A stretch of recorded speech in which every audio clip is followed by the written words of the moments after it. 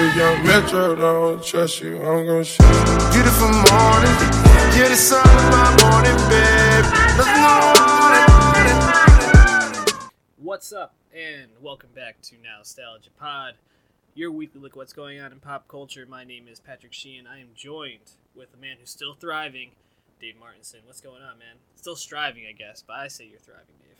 Yeah, striving, always living long and prospering, all those ASAP adages. All good, man.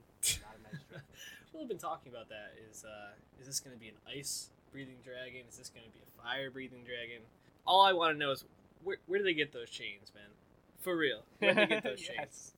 Those aren't wildling chains. No. So yeah, they just made them. You know. Yeah. They killed some wild chains, and now they're chain white. Ridiculous. So, you know, it's fine. It's fine. There's a lot to critique, but that's honestly a very minor critique. Let's be honest. Oh, definitely. And we're gonna jump right into Thrones, but we wanted to start off with a little shameless ask of our viewers. Please subscribe on iTunes and Spotify and wherever else you listen to this, but especially YouTube. We're not on Spotify. How are we not on Spotify yet? You can't apply. You have to get asked. So if you give us some YouTube subs, that Yeah. gets closer to Spotify. If you subscribe, you'll help us out with that. And we'd like to be on Spotify, where Taylor Swift won't be. We're into her as well. But circle back around Thrones. I mean, this episode, it was called Beyond the Wall. They might have gone a little out of their minds. Yet effective. Yeah. I mean, what were your thoughts after this episode Yeah. ended yesterday? Like, immediately after. Yeah, the hot takes were flowing. Yeah. Man, people were just ready to just tell you how much Thrones is bad. For now. real. Like, it was pretty funny. Like, I was like, you don't have to watch a TV show about high fantasy Right. if you don't want to. It's okay. Right. But yeah, I mean, logic gaps aside, we kind of talked about the fallacy of the plan last week, the going beyond the wall to get a white to prove to Cersei that they need to team up. Yeah, kind of dumb. We went over that. And like you said, there's some weird things like the chain showing up. And obviously the time was as fluid as it's ever been in this episode, which again, I don't actually mind that much, although it was a stretch at many points. Right. Ice breaking deep beyond the wall. Kind of implausible when winter is here. Ice probably shouldn't have broke, right? It should have been frozen solid, but... Well, how long did it stay broken? That was my whole thing, was how long were they on that rock? That's the thing. They were on the rock a certain amount of time. Meanwhile, a Raven, Gendry ran his 5K. This is my favorite part. Got the Raven out. Then Dany read the Raven, got on her dragon, other two in tow, and they got all the way back up there. Dragons fly faster than a Raven, I assume. Meanwhile, everyone's just chilling. We lost Thoros due to exposure, so, time did pass, but fluid, man. It's fine. I'm not waiting for no Ravens on this show. No, but Thoros is also already in rough shape, so the timeline, I mean, I was talking with friend of the pod, Sean McKinnon, about this afterwards. I was like, were they on that for like 24 hours? I mean, how long does it take that ice to re-freeze over? I can't imagine that long. But at the same time, Thoros died of exposure. Gendry got to the wall, or to Eastwatch. The Raven got to, King's Landing, Dragonstone, and then Daenerys got back up all within what seemed like 3 hours. But I mean, it was. I thought the fight scenes were great. Again, seeing the dragons just blow apart the White Walkers when they probably could have done this from the beginning and not needed to necessarily do this basically suicide mission, or it seemed like a suicide mission. No one really died. I mean, Thoros died, but if you had to pick 3 people you wanted to make it out, probably Jon, Tormund, and probably Jorah, the Hound, and everybody made it out. I didn't think Beric was making No it. way. I thought him and Thoros were package deal. I guess keeping Gendry and Jorah around, you could argue for, sure. But I think back to people's criticisms, I think it's tough to accept the logic gaps that we're willing to accept when the plot feels so contrived and in this case dumb. So I understand that. At the same time, I'm okay to live with it. Yeah, it's a weaker episode of storytelling, and people also weren't a fan of the Arya Sansa exchange. Again, let's let it all play out. Right. I think my takeaway is that as we've known when we talked about the expedited pace of this season 7, the show could have gone on many more years and then had a natural conclusion, right?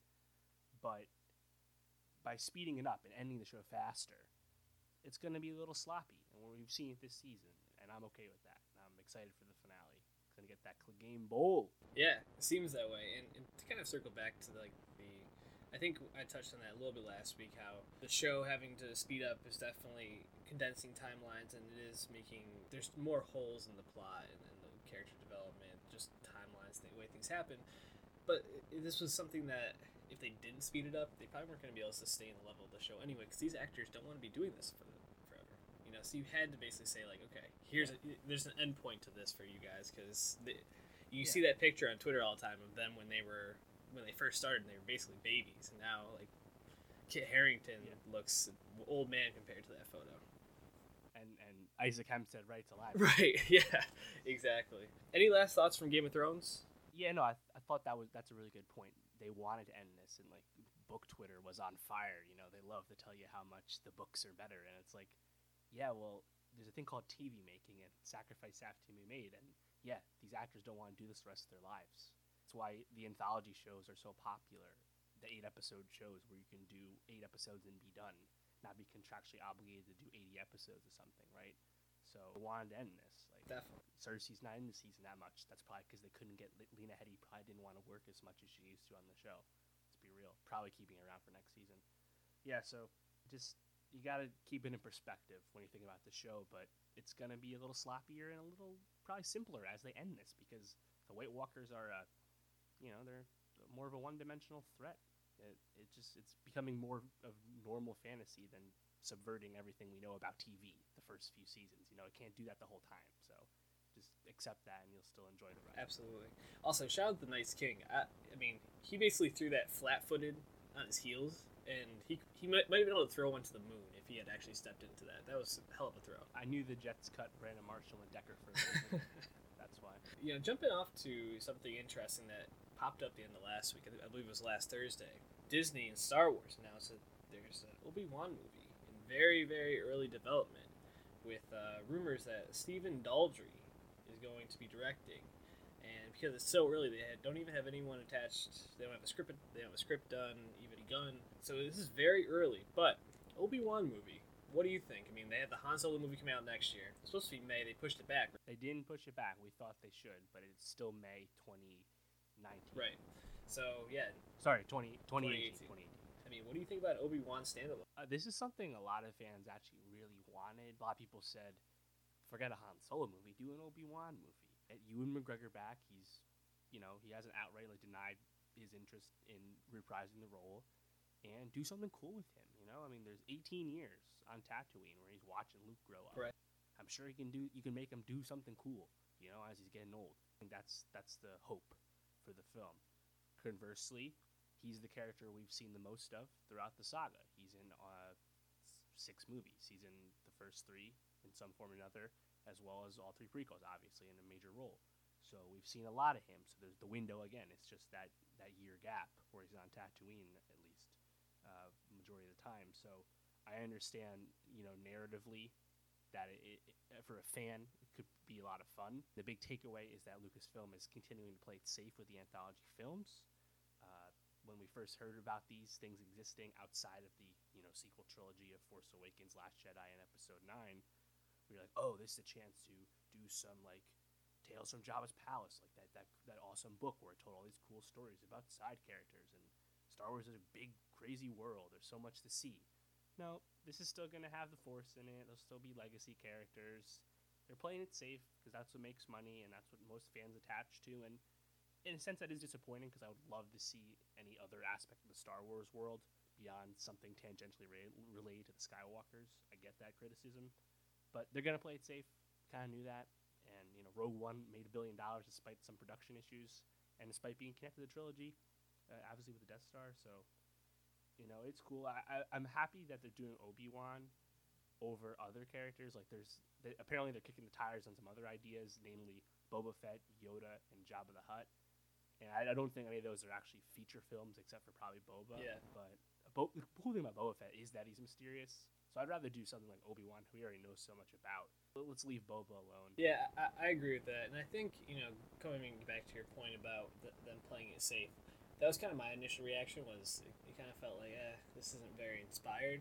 But I think after the issues that they've had with the Han Solo movie, there's probably some concerns about how that's going to come out, if it's going to really be as big of a hit as they probably expected it to be.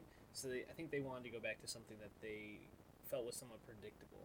Which, I mean, you can't really blame them. When it's a franchise like this, you can't take too many of these like side movies that don't pan out well before people are going to start saying like what's actually going on here. Yeah, exactly. And I think that point is echoed by the early talks with Stephen Daldry, right? He felt burned by doing Chris Lord and Phil Miller, right? Yep. Or is it Phil Miller and Chris Lord? Lord Miller. You know, they're unique filmmakers with their own sense, a little less proven. Stephen Daldry has been nominated for Best Director 3 times. He recently did 4 episodes of The Crown. A classic director similar to Ron Howard, so they're playing it safe in that regard. So it's predictable, but at the end of the day, it's Obi-Wan. And if they can get Ewan McGregor to come back for it, I'm still going to be stoked as hell to see it. If they couldn't get McGregor, who would you want to play him? Yeah, tough, you know. I saw some people say, like, maybe look at Taron Egerton. And I was like, no, I was too hard for Taron Egerton to be Han Solo. He cannot be Obi-Wan. I couldn't even venture a solid guess. I just hope they get McGregor back. And again, they're not committed to making this movie yet. Right. Entertain the idea, thinking about it. So it's not like there's a script. So there's no guarantee. When I was thinking who I'd rather have, and he looks a little bit young for the part, especially if he's playing Obi-Wan after Episode 3.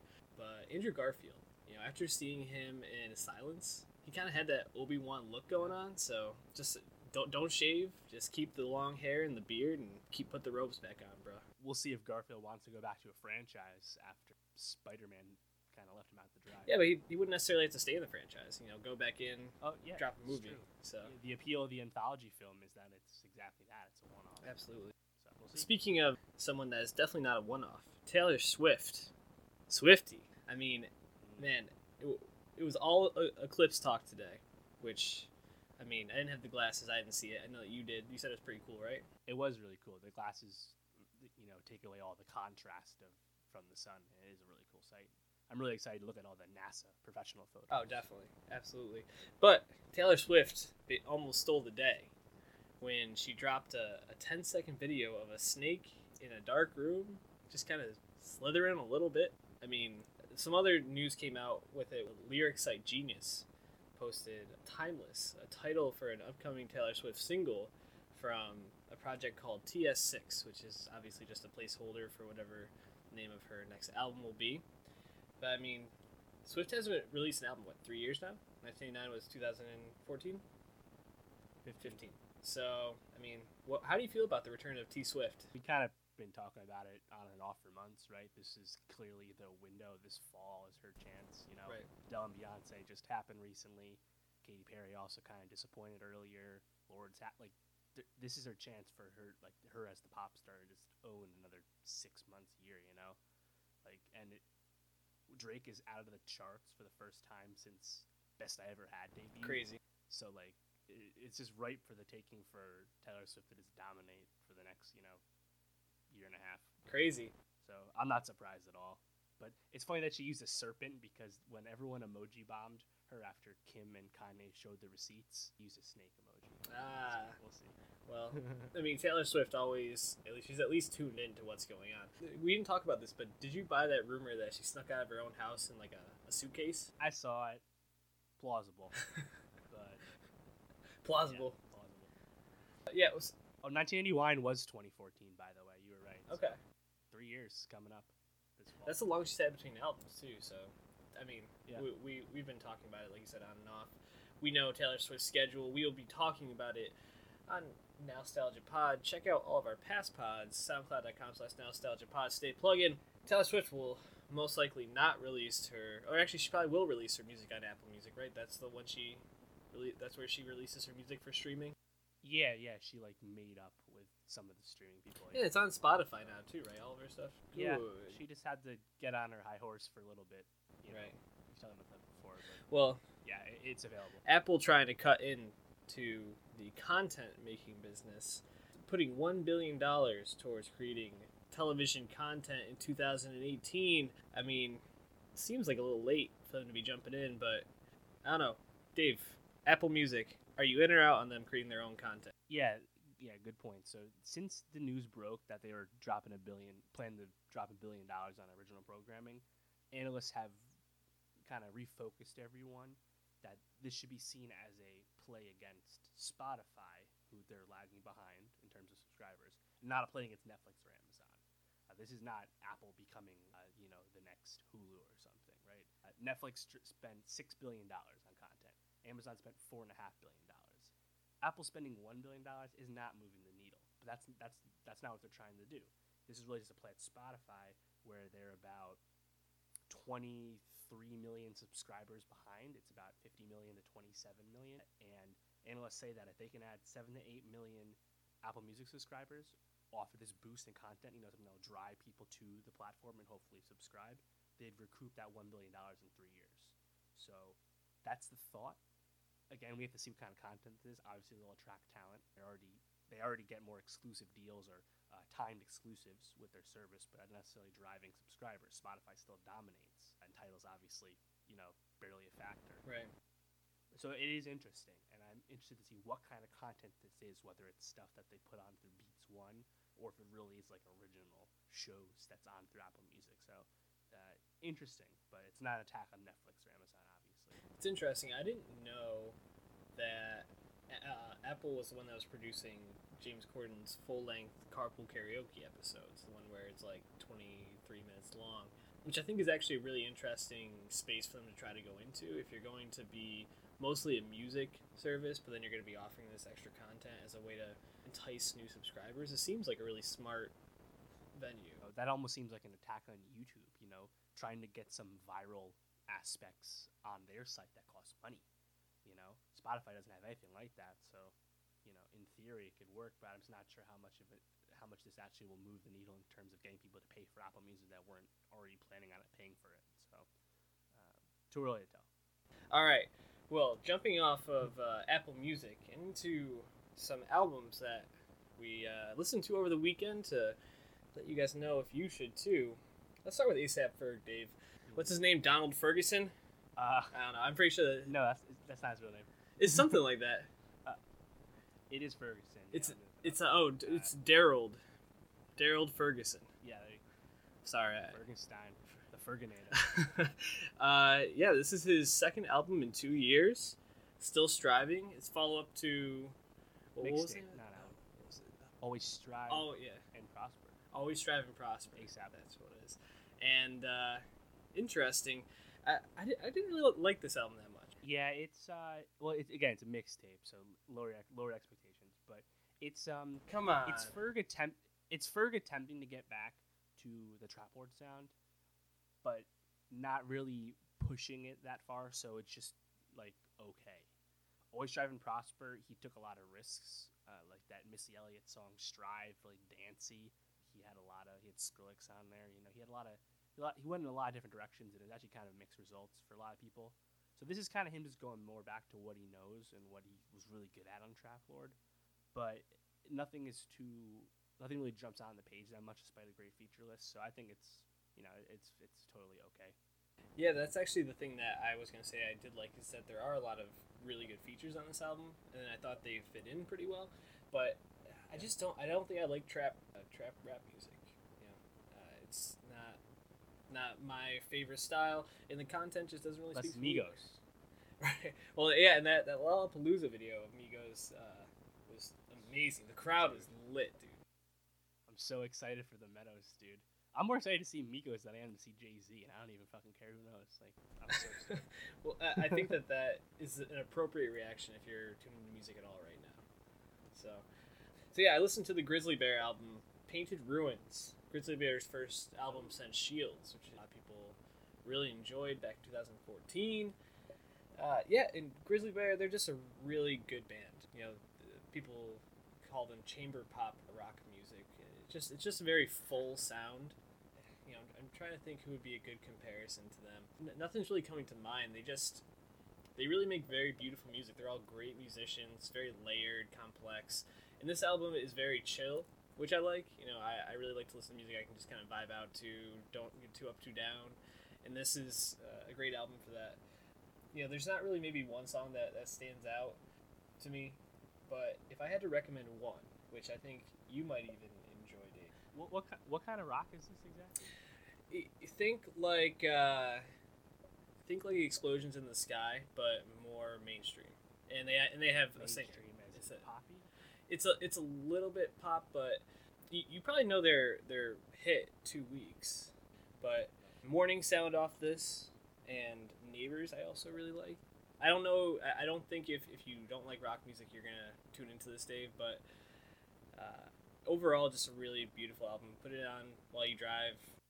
You gonna put a song on the playlist, our Spotify playlist that you can find at SoundCloud.com/nostalgiapod? Yeah. Well, I'll probably put Morning Sound on there. It seems to be their biggest hit from this album. But A$AP Ferg, I mean, do you want to put one of his songs on there? Which one would you recommend? I think the beginning actually is pretty decent. The first song with Meek Mill is pretty good, but the Migos song kind of whatever. Right.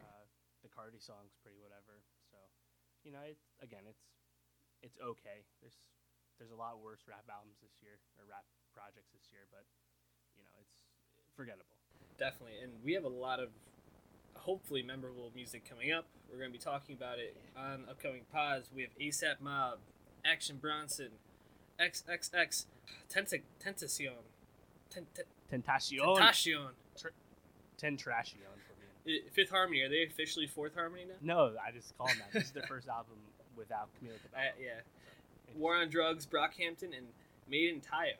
Tokyo, that crap. Who is Made in Tokyo? Uber everywhere. Oh, God. That guy. XXL Freshman 2017. Well, I'm really excited for Fourth Harmony and War on Drugs. Actually, I checked out that Brockhampton song, Junkie. Very interesting. Brockhampton is really, really something. Saturation, their first album came out in April. Saturation 2 comes out this Friday, like everything else we just mentioned. And they are a rap boy band, is what they call themselves. Their frontman, Kevin Abstract, is a openly gay rapper, and he does not mince words about when he's getting head from his boyfriend, stuff like that. It's pretty funny. But overall, they are really unique sound and really play with a lot of good stuff. And also, when they rap, they fucking really rap hard. So I really recommend people listen to Saturation and then definitely tune in to Saturation 2 this Friday. They're awesome. Yeah, that song Junkie was really intense. I'm definitely going to check out Saturation before I listen to Saturation 2. But Dave, you saw a movie this weekend. A Steven Soderbergh movie. It has a 93% on Rotten Tomatoes, but only opened with $8.1 million behind the Ryan Reynolds movie and Annabelle Creation or something. Horror movies have a really solid floor. They do, which is crazy. So I'm not surprised by that. Hitman's Bodyguard with Samuel L. Jackson Reynolds getting the $20 million. Good for them. Cheap movie, get your money back. Cool. But yes, it's been a really bad August. If you read some box office forecasts, you can go read a lot into that. It's been a bad August. But yeah, debuting under 10 despite critical buzz really, really hurts. It's a really fun movie. Really well done. Steven Soderbergh is probably the least famous prolific director of our time, I'd say, just because he's made so many great movies, but the average person's like, who's Steven Soderbergh? Ocean's 11, man. Yeah, the Ocean's trilogy, Contagion, Magic Mike, Traffic, Haywire, Aaron Brockovich. He's done so many different kinds of movies, and adding Logan Lucky in there, which is like a redneck caper film in West Virginia. Really fun, and the cast is just out of this world, and he has such a good track record with big casts. Obviously, the Ocean's movies more above all else. Adam Driver and Channing Tatum are brothers. They're the ones who planned this robbery. Their sister, Riley Keough, we saw her in Mad Max Fury Road. She's actually the eldest grandchild of Elvis Presley, which I thought was pretty interesting. And Daniel Craig is this bank robber guy that they get to help them pull off the heist. And it's really great to see Craig having fun doing a non-serious role, because he's definitely relishing that. Because he's been a brooding Bond for so long. Right. Seth MacFarlane's in there. Katie Holmes is in there. Hilary Swank is in there. There's a really, I cannot stress how great this Game of Thrones George R.R. Martin joke in the scene is in the movie. I can't spoil it, but it is absolutely worth watching the movie because this joke is so spot on, so poignant, and so relevant that it made everything for me. But overall, it's just a really fun movie, and it kind of subverts expectations here and there, and I definitely recommend people check it out. Yeah, Soderbergh seems like he's the Brad Stevens of directors right now. Like, he can take all these pieces and just get the best out of them in different ways depending on the situation, and really accentuate what they're good at, and just let them have a lot of fun with it. And I'm definitely going to check this movie out when I get a chance. You know, the list of movies that I want to see is stacking up at this point, and I'm planning to go see Good Time, but Logan Lucky is like right at the top based on what everybody I know that's seen it has said about it. Yeah, absolutely. I'm stoked to see Good Time too. It's still expanding its release, so check if it's around where you guys are listening at home. I mean, if you had to, I know that you love the Game of Thrones joke in this movie, but would you say that this is maybe Soderbergh's funniest movie? It's up there. Yeah, it's in the running. It's not strictly a comedy by any means, but yeah, I think it's up there. Yeah, I mean, Oceans has some good moments, but from what I've seen you tweeting about and some other people on Twitter, it seems like people really like what they took away were the comedy parts from this. All right, well, Dave, thank you for your review of Logan Lucky. Definitely gonna check it out. We'll be talking about Good Time, lots of music next week, Game of Thrones series finale. I mean, we're kind of swamped for the next couple weeks. I'm really excited. LCD Sound System dropped a single. Their album's coming out in two weeks at this point. So a lot of stuff to be talking about. Check all of our past pods out, soundcloud.com/nostalgiapod. Subscribe to our Spotify playlist. Subscribe on YouTube here. Follow Dave at Martin Swagger. Follow me at She World Peace. And follow the pod at NostalgiaPod. We come at you every Tuesday, Wednesday, depending on when we get the pod out. And we try to bring what you want. So tweet at us and let us know what we can improve on, what you want to hear. Yeah, do that. And I think we'll see you next week. Any last thoughts, Dave? A lot of music to get to. Yeah. Don't sleep on it. The culture, it's ramping back up. All right, peace out. All my days,